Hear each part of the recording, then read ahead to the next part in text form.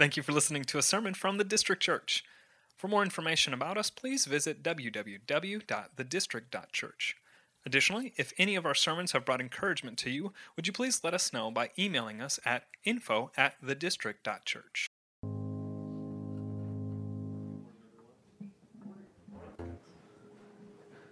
We good? All right. At this time, we'll go ahead and dismiss the kids 3 to 5 and 6 and 7 to the little district where they will be learning about God both saving Daniel and defeating Jericho through Joshua and the Israelites. We just pray that the Lord would work in their lives this morning. How's everyone doing? All right? Sorry, that song made me a little emotional. I love singing about the Trinity, right? We all should. Yeah, all right. Well, if you have your Bibles, go ahead and open to Jonah chapter 1. That's where we're going to be this morning. We're jumping into one of my favorite books in the Old Testament. If you're able to say you have favorite books, this is one of them for me. Most of you guys know I've got a tattoo of a whale on my arm that reminds me of how much I can be like Jonah. And so this is one of my favorite books to be able to walk through. So I'm excited in the next 6-7 weeks that we'll be able to see God's beautiful mercy and grace to sinners like us through this book. Before we jump in, as you're turning there, I just want to tell you, Jonah is not only a story that is dear to my heart, not only a book that I love, but it's a story for us all. Jonah oftentimes is seen as a fable or a fairy tale, or when we think about Jonah, we think of a fish or a whale. Actually, the last time I had a conversation with somebody about the book of Jonah, or even just scripture, Jonah came up, and the guy was like, this is why I can't believe in the Bible, because I can't believe that a fish would swallow a man. And so he took the fact that Jonah being swallowed by a fish as he's going to just discredit the whole thing. So most people will look at Jonah and have that same attitude, have that same mindset. Or they'll look at it like a children's story or a fairy tale. But it is so much more than that. Jonah shows us the reality of this sinful, broken world and the sinful people that we often are. It gives us a distinctly biblical perspective of what it means to care for our city, to care for the relationships that God has given to us, to care for the world that He has placed around us. Jonah shows us really the theme of Scripture. In Jonah 2:9, we find the main point of this whole book. And really, if you were in an elevator and somebody were to say, what is the Christian life? Give me this elevator pitch. You can give them this verse. Salvation is from the Lord. And that's what we see here in this book, that salvation belongs to the Lord. And what Jonah shows us is that God, in His transforming grace, can save even the hardest of hearts. It can transform even the hardest of hearts. Those who you think He can't save, He can. And Jonah reminds us of that. As Charles Spurgeon would say, as long as there is breath in somebody's lungs, there is hope to be had that God can save and that God can transform. And that's what Jonah shows us. Anthony Carter, in his book, Running for Mercy, which has been very close to my heart as we have begun to plan through and think through what this series would look like. If you get a chance, I would go find it and read it. It's a beautiful book. But in his book, he calls Jonah every man's prophet. Because Jonah the prophet is much like us all. We can see ourselves in Jonah. And I hope that in the next couple of weeks, you can actually say, hey, that is me oftentimes when it comes to mercy. I can be reluctant to show mercy to someone who I don't think deserves mercy. Any of you have been there before? Where you've looked at someone and you're like, nah, I can't show you mercy. All the while, God has been showing you mercy and has shown you mercy in Christ. We see Jonah being very disobedient to God's call. We too can fall into that. The Great Commission is still there for us, and yet we can be disobedient to God's call to go and make disciples. Jonah is every man's prophet. This book is said to be written by Jonah himself, as sort of a humbled prophet who is showing his readers a confession of his sinful heart when it comes to God's will and his call to go and share repentance, share that the Lord is the Lord of salvation. But it's also a confession showing his readers how ridiculous it is to try and run from the will of God and his plans, and that God is a relentless God to show mercy to sinners like this prophet and like us. But the book of Jonah is actually not about Jonah. What's interesting is when you read through this book, and I hope that you guys have been, I've gotten text messages that some of us have begun to read and see how God is working through this book, and I love that. Keep doing it. But one of the things that you can highlight or take a look at of how Jonah writes this book is to see who he mentions the most. And what we're getting a picture of when we see that is who's the main character. You see, Jonah is not a story about a fish. This fish is mentioned 4 times. It's not a story about the Ninevites, who are mentioned 9 times through this book. It's not even about the prophet who it's named after, who's named 18 times in this book. Anybody want to take a guess about who this book is truly about? God. Yeah? God is mentioned 38 times in this book. That signifies for us he is the main character. Jonah is not about Jonah. Jonah is about God. This book reveals his character and his attributes, mainly the attribute of mercy. That God is a merciful God, and he loves to show mercy to sinners like us. We see this in both a micro and macro way in Jonah's life and in Jonah's story. We see the micro way in which God continues to show mercy to Jonah even in his disobedience.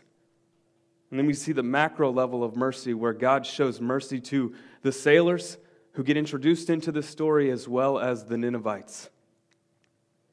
God is a God who loves to show mercy. And not only does he love to show mercy, he is relentless in showing mercy to sinners like us. And this is good news for us this morning. It's good news for our lives that God is a merciful God and he loves to show us mercy. So this is my point this morning, that everything else is going to flow from, and really what we're going to see as we walk through these next 6 to 7 weeks taking a look at Jonah, that God is a merciful God. And so we'll take a look at these first 2 verses. And this is what it says. Now the word of the Lord came to Jonah, the son of Amittai, saying, Arise, go to Nineveh, that great city, and call out against it, for their evil has come up before me. What's very interesting about this passage, about these 2 verses, is when I was studying this week, trying to kind of get commentary and see, is there any language or nuance that I need to figure out to be able to explain what's going on, I found that there were not a lot of people that started talking about this book being about God from these 2 verses. And I thought to myself, man, I am excited. I texted a couple people in our church this week that was like, man, I am jacked for Jonah because of these first 2 verses. They show us the mercy of God. They show us God's plan of redemptive history and God's call to not only Jonah, but to us to be a part of this work.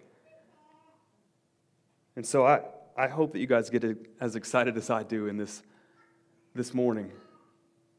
as we take a look at God's plan to save. So let me pray, and we can jump into taking a look at God's character and His plan. Lord, you are good. Lord, as we sang this morning, we are so thankful for what you have done for us in Christ. Lord, that you had a plan before the foundation of the earth to call people to yourself, both Jew and Gentile, among all nations. And as we take a look at Jonah this morning, Lord, help us to see your character, your goodness, and your mercy. Help us to find comfort and joy in this call, this commission of Jonah, as well as to us, to go and share this good news of Jesus Christ that has come to save sinners like us. I pray this in Jesus' name. Amen. So if you've been around a church for a while, you might have heard us talk about, or you might have even been around for, the sermon series where we walk through the Christian story, the Christian belief, and the Christian formation. And what I want us to see this morning is that Jonah is a part of that Christian story. Now, when we say Christian story, what we mean is that the Scriptures are made up of God's beautiful narrative of saving and growing His people, both in Israel and the Gentile nations around. Ben Franklin actually, I was reading a biography talking about a narrative. He says that he who controls the media controls the narrative. And that's oftentimes what we see even today, right? Bobette Buster also says narrative is the culture's currency. He who tells the best story wins. We all have a narrative, right? We all have a narrative running through our head of how things are, how they ought to be, how they might have been. We all have this narrative. And as believers, we have a narrative from Scripture that shows us what's right and wrong, who we are, how we should respond to this world, and where we should find ultimate joy and comfort and satisfaction. But we live in a world with competing narratives, right? We live in a world that tells us different things, how we should look, how we should act, who we should be.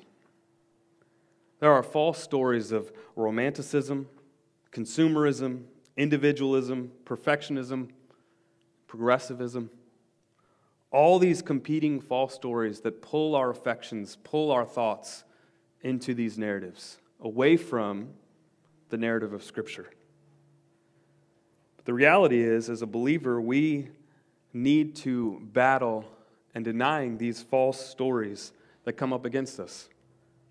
We need to recognize them, we need to confess them, and then we commit ourselves to the one true story, the narrative of God's story, the story of redemption, showing how God, through Jesus Christ, saves a people to Himself that they might live in community with Him. This is the true story of the Bible. This is why it's important for us to know the Scriptures, to know who God is and how He has revealed Himself through His Word and through the person and work of Jesus Christ. Because, as J.T. English would say, you can't participate in a story you don't know, and you will participate in your default false story regularly. And the reason I bring this up, this story that we need to tap into, that we need to continue to run to, this true story of God's Word. We're reminded of this in this first phrase in Jonah, where this first verse says, "Now the word of the Lord came to Jonah." This phrase in the Old Testament really should be translated, and it was in the King James and New King James. Now, I'm not advocating that we move back to that, but I do agree that the way that it's translated when it says, "and the word of the Lord came to Jonah," is reflecting and showing us that this is a continued story that is happening. Right? If you were to start a paper in your English class with "and," your teacher's going to be like, "And what? Where, like, what is this connected to?" Right? But that phrase, "and the word of the Lord came to Jonah," reminds us as readers that we are a part of a story that has been happening before the foundation of the earth. Well, you are a part, as you're reading this, a part of a story from Genesis 3:15. Where God gives the first gospel message that the seed of the woman will crush the head of the serpent. This phrase is used 14 times in Old Testament literature, coming up in a lot of prophetic books of the Bible like this one, where it's a constant reminder that there is a story going on. This continual story of God's grace and mercy.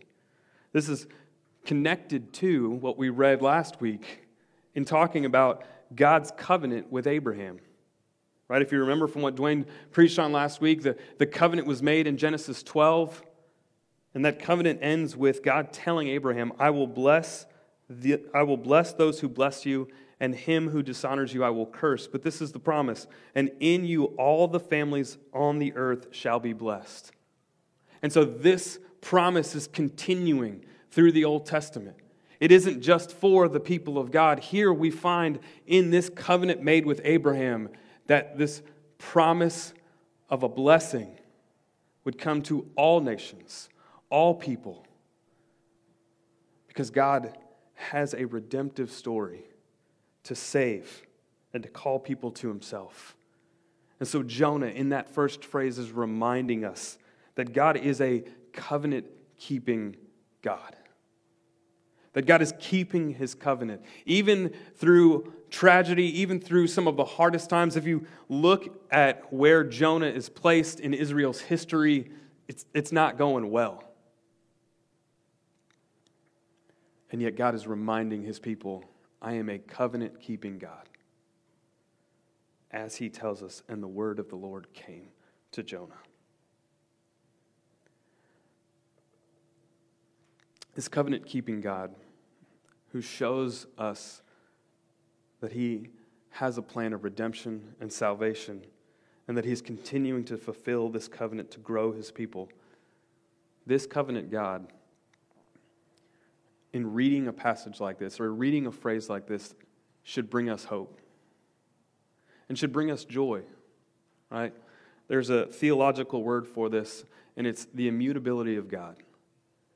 That he does not change. In a world that is constantly changing, right? We've talked about this before. It is constantly changing. Even just look at the weather outside, right? Last week, it's 5 degrees and sunny. There was no snow on the ground. And this week, we can barely get out of our own driveways. And in a couple weeks, even next week, knowing Indiana's weather, that snow could be melted and it might be 60 degrees, right? We see change in our weather. We see change in people. We see change in jobs. There's change all around us. And change isn't a bad thing. But what's even better is a constant, and that is God. That he does not change. The scriptures show us that he is the same yesterday, today, and forever. Malachi 3:6 tells us this characteristic of him. For I, the Lord, do not change. Isaiah 46:10 reminds us the same truth, declaring the end from the beginning and from ancient times things not yet done, saying, my counsel shall stand and I will accomplish all of my purposes.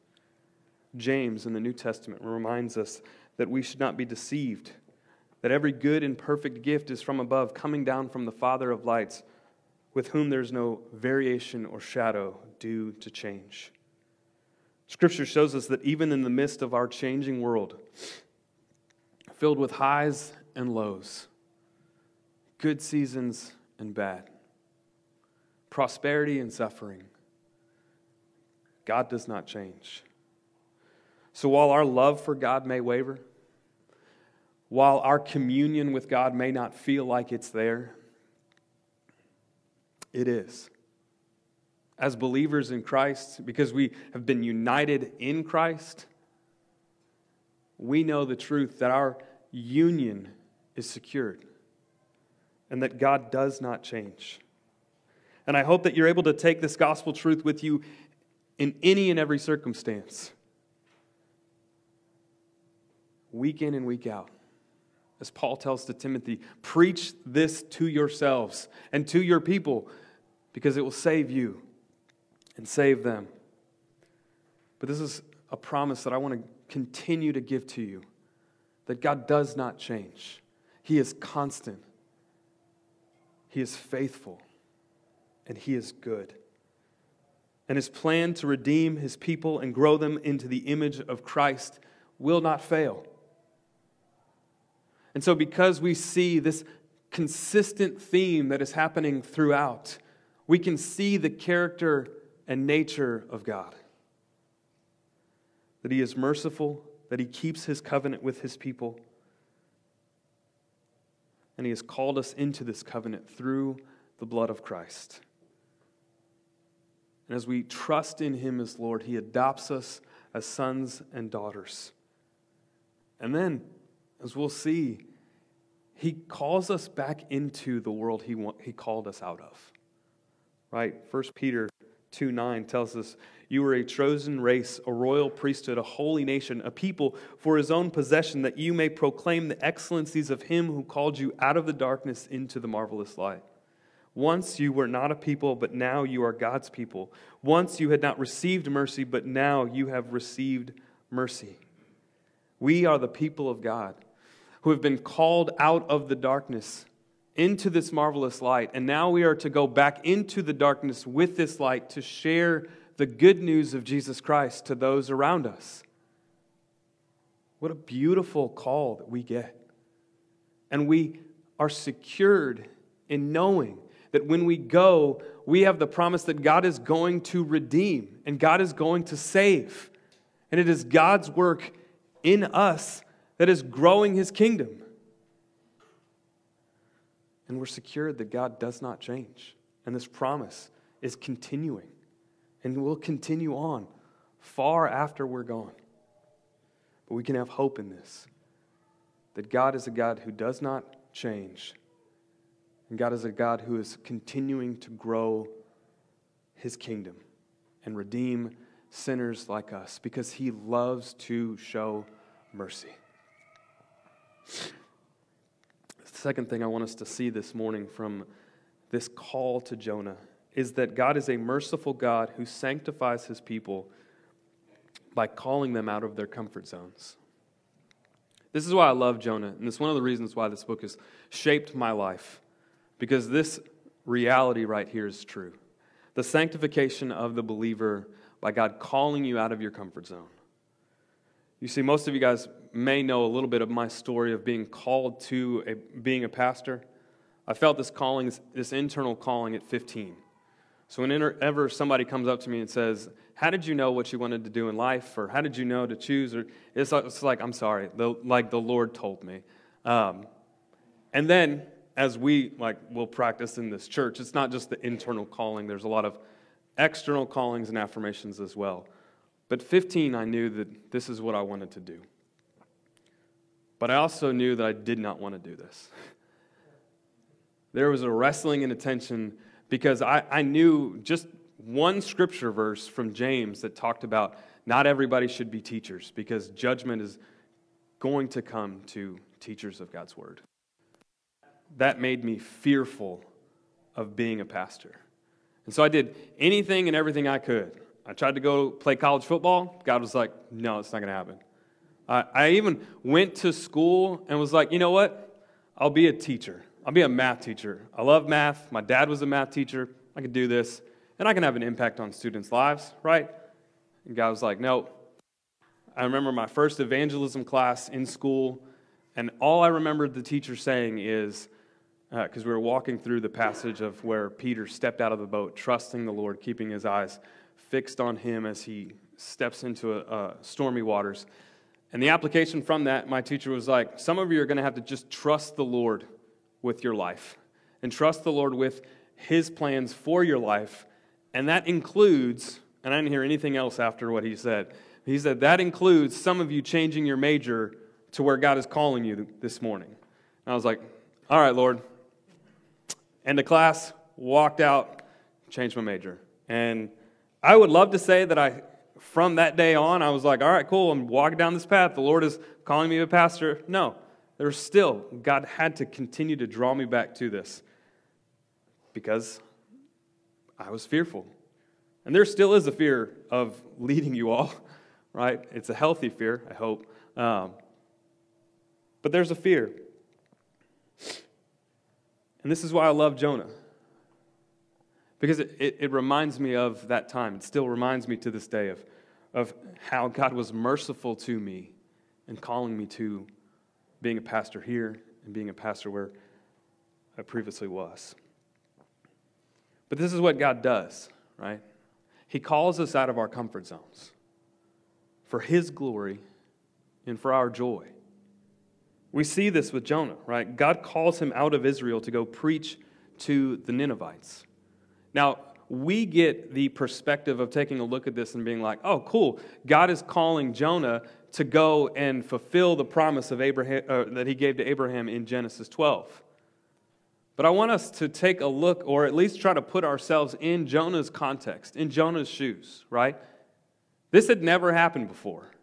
God had not called, at least in our recordings of Scripture, any of Israel's prophets to go and preach the good news of repentance and trusting in the Lord to a Gentile nation. Israel as a nation was supposed to do that, which they continued to fail, which is why they need, and we need Jesus. But we never had a prophet individually called out to go, right? So that's the first thing that we need to think about when we look at Jonah and maybe try to place ourselves in his shoes. But the second thing, and again, this is a pretty big deal for Jonah as well as his readers, for him to be called to Nineveh. Because the Scriptures tell us that Jonah was a pretty big deal as a prophet. Right? During the time of Jonah's life, the northern part of Israel, the northern kingdom, was not doing well. Right? So most of the times, prophets would come and prophesy like, you guys need to repent, you guys need to trust in the Lord, or God's wrath is coming upon us. So we get to 2 Kings 14, and this is what's happening in the life of Jeroboam and the nation of Israel. But then we find in 14:25, chapter 14, verse 25, this prophet who predicts the expansion of Israel. And I know that's probably not super important for us, but what it shows us is that Jonah received a prophetic vision that something of a blessing was going to come to Israel. And like all prophets, if it came true, then it was the word of the Lord. If it didn't, that prophet would be stoned. This vision and prediction comes true. And so everybody's like, okay, this dude, yeah, he's a prophet of the Lord. And not only that, all these other prophets are telling us how we need to change, but this guy is preaching a blessing over us that finally came true.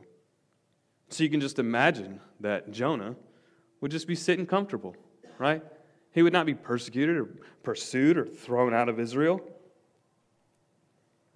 Maybe he got a book deal, his own TV series, how to expand the borders, a little DIY project. What we see in 2 Kings, as well as what we should see in Jonah, is when God is calling him out to the Ninevites, the place where he's at is a very comfortable place.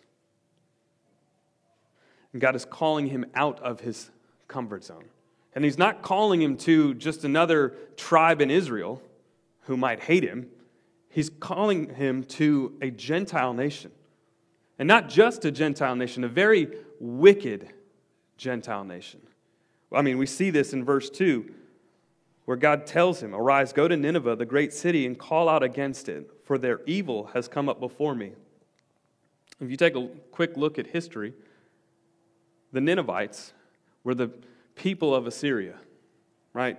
Nineveh was the capital of the nation Assyria. don't know if a series coming up, but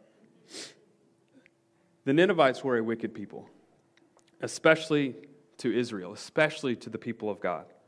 They were so cruel whenever they conquered a nation that it said that they would make art out of their skulls and their bones of the people that they conquered.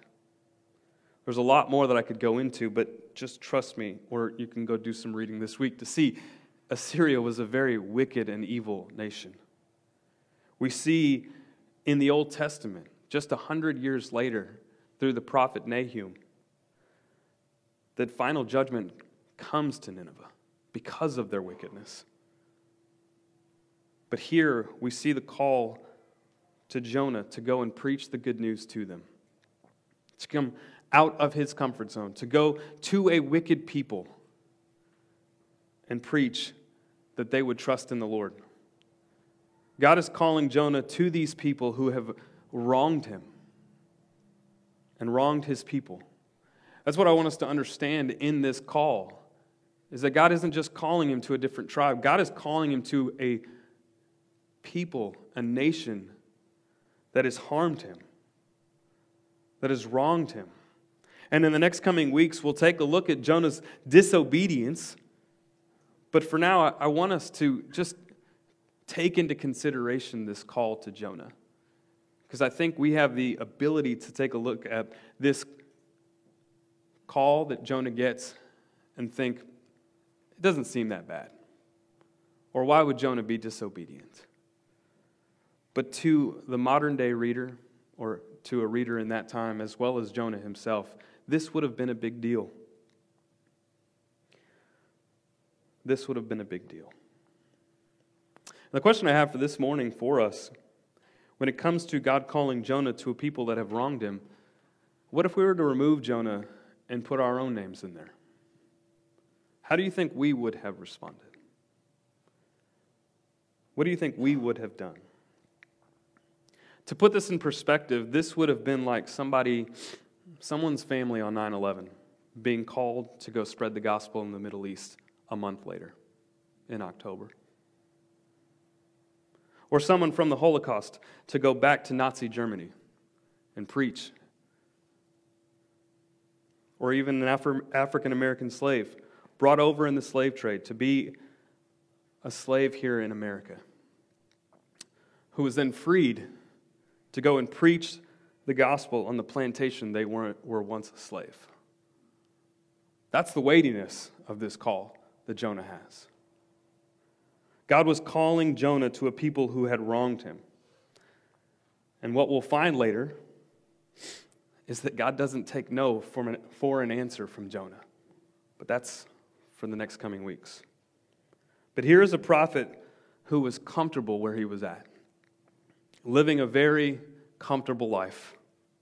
And God calls him out of his comfort zone to go and preach repentance to a wicked Gentile nation. And here's what we can learn from this.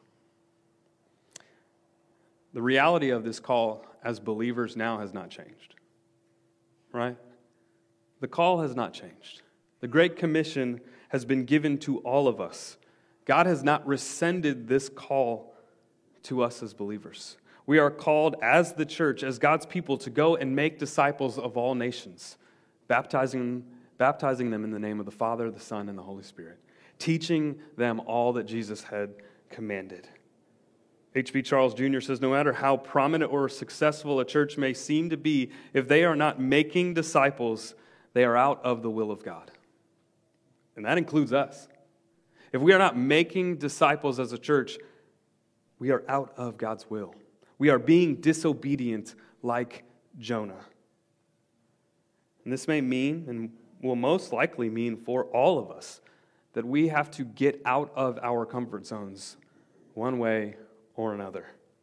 And God will not take no for an answer. This is our call as believers, to go and make disciples. Now, I have some good and bad news for you when it comes to this. When you're pursuing the Lord and His will, there are going to be times when the gospel will call you out of that comfort zone. It will call you out of a security blanket, and it will challenge you But I promise you that there's no other joy and satisfaction than being in the will of God, than being obedient to his call. As Jim Elliot once said, he is no fool who gives what he cannot keep to gain what he cannot lose. This is what the gospel does. It frees us to get outside of our comfort zones. It frees us to go and preach the gospel to people who have wronged us. It frees us to go share the gospel in our neighborhoods, to go to coffee shops every single week, to get to know your barista, to eventually be able to share the gospel with them, to be able to enter into conversations that can seem super weird. Like I was telling Sarah this last night as we were preparing some of our Equip workbooks. I get to hang around with some unbelievers from my CrossFit gym. And one of the questions that I got, because they know I'm a pastor, was, this happened last night actually. They asked me, do you think God is a man or a woman? And so we got to get into that conversation because they know what I believe, they know where I stand, and they know I am a pastor, and they're comfortable enough because we have shared life together and probably shared some struggles within CrossFit that are like, you know what? I've seen you work out. I've shared in this struggle. Let's talk. But it's through that consistent relationship, going back and doing life with people and being able to be a light in a dark place, that God has afforded me those opportunities. And this is the same call for us all, right? We need to figure out ways in which we can share this gospel with those around us, stepping out of our comfort zones, whatever that might look like. And for some of you, that is going to look different than others. I feel like the last time I preached this sermon, I had a family come up and was like, we're gonna leave and we're gonna become missionaries. And I was like, dang it. Like, okay, this is good, praise God, but I don't want to lose you. But I'm preaching the same thing. Some of you might be feeling a burden right now that you've got to go to a third world country, or you've got to go to a country that does not have the gospel present. Praise God. We want to get behind you on that. But for the most of us, it's probably that we just need to get out of our comfort zones in our neighborhoods, in our workplaces, and share life and share the gospel with those around us. We are called to make disciples. This proclamation is given to us, and we need to be obedient to it. This is what we see in Jonah. But not only do we see this in Jonah, we also see this from the greatest example that we have, Jesus Christ, right? The Son of God, who left the comfort of the Trinity to become the incarnate Christ and dwell among sinners like us. Philippians 2, Paul reminds us of this. He says, have this mind among yourselves, which is yours in Christ Jesus, who though he was in the form of God, did not count equality with God a thing to be grasped, but emptied himself by taking the form of a servant, being born in the likeness of men. And being found in a human form, he humbled himself by becoming obedient to the point of death, even death on a cross. Jesus gives us this greatest example. And it's a reminder that God is a missionary God. That he stepped out of eternity, put on flesh, to dwell among us, to live a life that we could never live, die a sinner's death that we rightly deserved, and rose from the grave 3 days later, and is now seated at the right hand of God. I mean, this is the creed we read this morning, right? Jesus' life and his example should compel us to go. I mean, the Great Commission, if we understand how the Greek works, I hope you've heard this before. If not, write it down and try to remember it. In the Greek, the command is, as you are going, make disciples. And this is our call, to step out of our comfort zones. As we are going, make disciples. And finally, what we see in this passage is another characteristic and attribute of God in his mercy. That he is a merciful God who does not let evil have the last word. You see, the prophet Jonah reveals this holy and righteous and just God in this last verse. When God gives him the call to say, "Go to Nineveh and call out against their evil, because it has come up before me." What God is showing us through his characteristic and this call is that he will not let sin go unpunished. I mentioned earlier that the Ninevites and the Assyrian nation was a very evil nation, and that eventually, 100 years later, God does pour out his wrath on their evil and their sin. And one day he will ultimately do that for all of sin. For all those who have sinned and committed evil here on earth, even when it seems like they've gotten away with it. This verse in Jonah, as well as a totality of Scripture, shows us this truth that God is a holy, right, and just God, and he will not let sin and evil go unpunished. But this reality also shows us, as he won't let evil and sin go unpunished, he also won't allow the fracturing of sin in this world to have the last word. God's good character shows us that in his holiness and his righteousness, all of the evil and the sin that is done under the sun, all the moments where the wise and mistreated have lost out, where the wicked made their lives on more wickedness, all that will come to an end. And those who have been abused and victimized, they will finally see that evilness judged.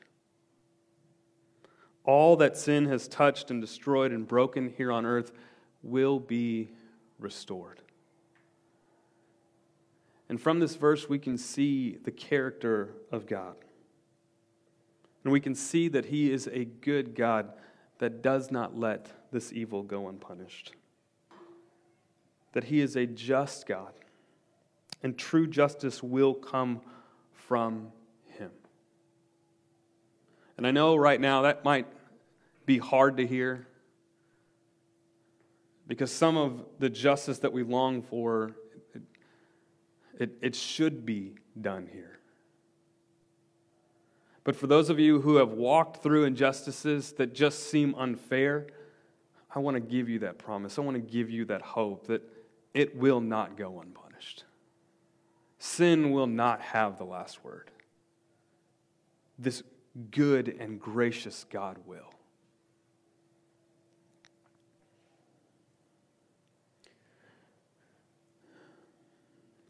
But I also want to give hope to those who are feeling the weight of sin and the fracturing of creation.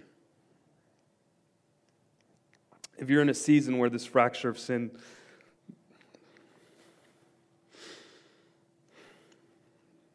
that is apparent to you, you can rest in a good God who will not let this sin go, who will restore all things.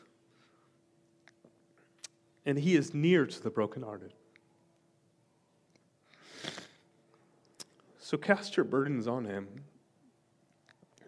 for he cares for you. He gives you this call. Come to him, all who are laboring and are heavy laden, and he will give you rest. Take his yoke upon you and learn from him, for he is gentle and lowly in heart, and you will find rest for your souls. God is a merciful God,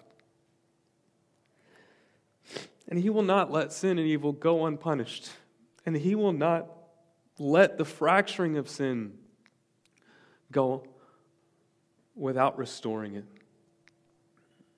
And I know it's hard to see that right now if you're walking through it. But this is the hope that we have. This is why, like John, we can cry out, and we do cry out, Lord, Maranatha, come quick. Because we long for the restoration of your kingdom. So Jonah shows us that we have a merciful God who does not let evil and sin have the last word.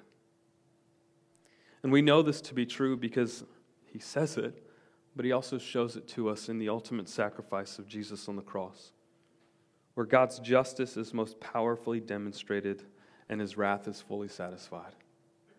Christ took on what we rightfully deserve because of our sin, and for those of us who have placed our hope in him, we have now received his righteousness that has been imputed to us. And not only that, but because it's been given to us, we have the hope of eternal life. That because of Christ and what he has accomplished on our behalf, we will one day live where all things have been restored.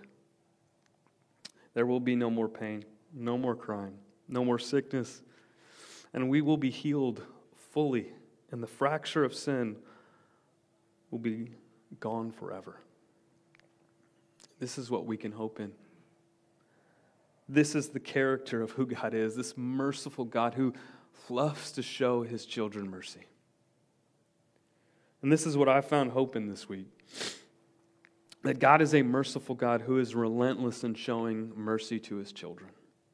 Even when we are reluctant to show mercy to others, who calls us out of our comfort zones, and not only calls us out of our comfort zones, but calls us to a plan that he created before the foundation of the earth. I don't know if you want to think about something that might blow your mind, but God created a plan to save people, and he can and does save, but he calls us to be a part of it. The best example that I can think of and that I've heard is that it's like take your child to work day every single day with God.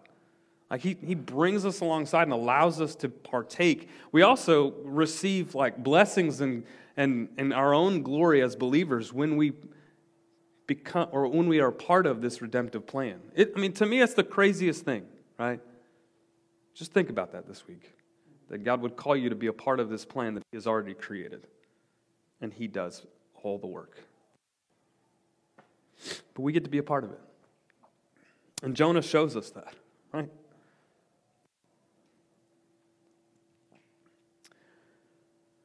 But we also see this merciful God who does not change and is good. He truly is good. And he will not let sin go unpunished. He will not let the fracturing of sin not be restored.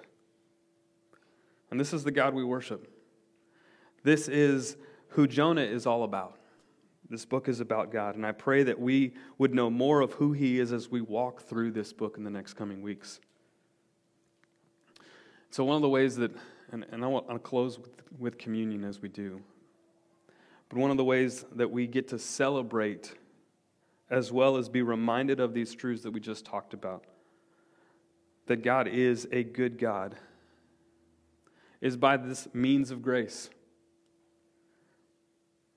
That we as believers, when we take communion, when we celebrate what God has done, we are given this sign and this reminder that all that we saw in Jonah this morning, the characteristics of God's goodness and his mercy, we get to be reminded by this cup of juice and bread. It is the visual representation of the work of Christ and what he did for us on the cross. This representation of Christ breaking his body and shedding his blood is our reminder that whenever we take this communion, we are not only proclaiming that Christ has done this for us, but we are reminding ourselves of this grace and mercy that he has shown to us. And if you ever come in to church thinking, man, I just wish I had a sign, or I just wish somebody would speak to me to say, like, you are forgiven, that God is merciful. As believers, we get that every week when we take this means of grace. It is your sign. Show you, this is what Christ has done for you, and you have been adopted into the family of God. So if you don't have the elements, go ahead and grab them now. And I'm going to instruct us once we sit back down, and then we will take communion together.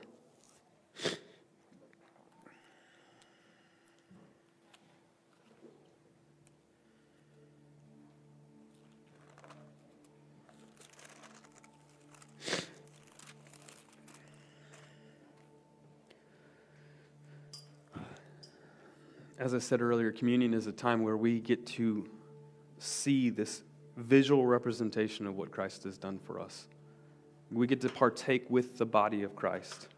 But Paul gives us some instructions in regards to how our hearts should be as we take communion.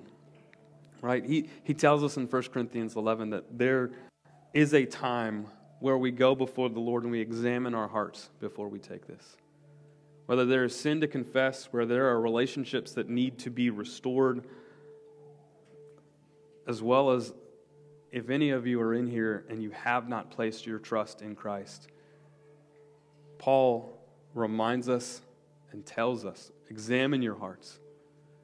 If you're not in Christ, don't take it. And if you are in Christ, celebrate what Christ has done. And if any of you are in here this morning and you have not placed your trust and hope in this merciful God, I would love to talk to you. Dwayne Ransford, we'd love to talk to you about this beautiful reality that we have with our union with Christ. But for those of us who have placed our trust in Him, I'm going to give us some time to just examine our hearts. Examine our posture before the Lord. And then we will celebrate together. So I'll give you about 30 seconds and then I'll read 1 Corinthians 11 and we can celebrate and worship what Christ has done for us.